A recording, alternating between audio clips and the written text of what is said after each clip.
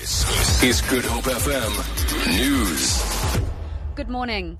The arms manufacturer DENEL has vowed to oppose the Treasury's court challenge to stop its joint venture with VR Laser Asia.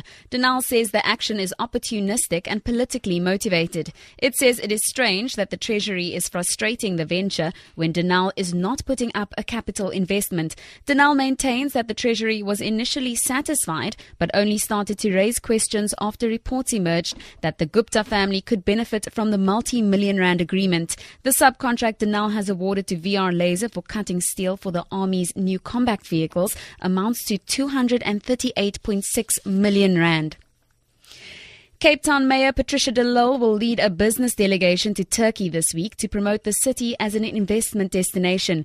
Relations between Cape Town and Turkey have strengthened since the introduction of a direct flight to Istanbul. De Lille spokesperson Zara Nicholson says the delegation include representatives from the ICT sector, agribusiness and textile industries. The Cape Town businesses will spend their time sourcing new business at the Izmir International Trade Fair, while Cape Town will also be promoted as an investment destination to forums and meetings hosted by the Izmir Development Agency, the Aachen Chamber of Commerce and the Mayor of Izmir. The business delegation will also have numerous opportunities and individual meetings with Turkish businesses from their respective cities.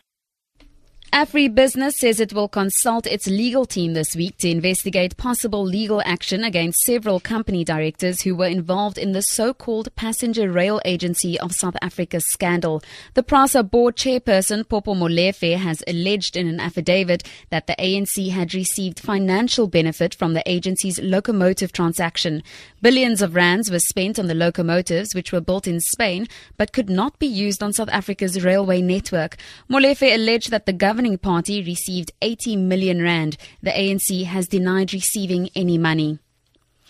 Robertson Winery employees in the Boerland region have still not reached an agreement with their employers over a pay dispute. Negotiations have broken down at the CCMA. About 220 employees belonging to trade union SAWU have been on strike since last Wednesday.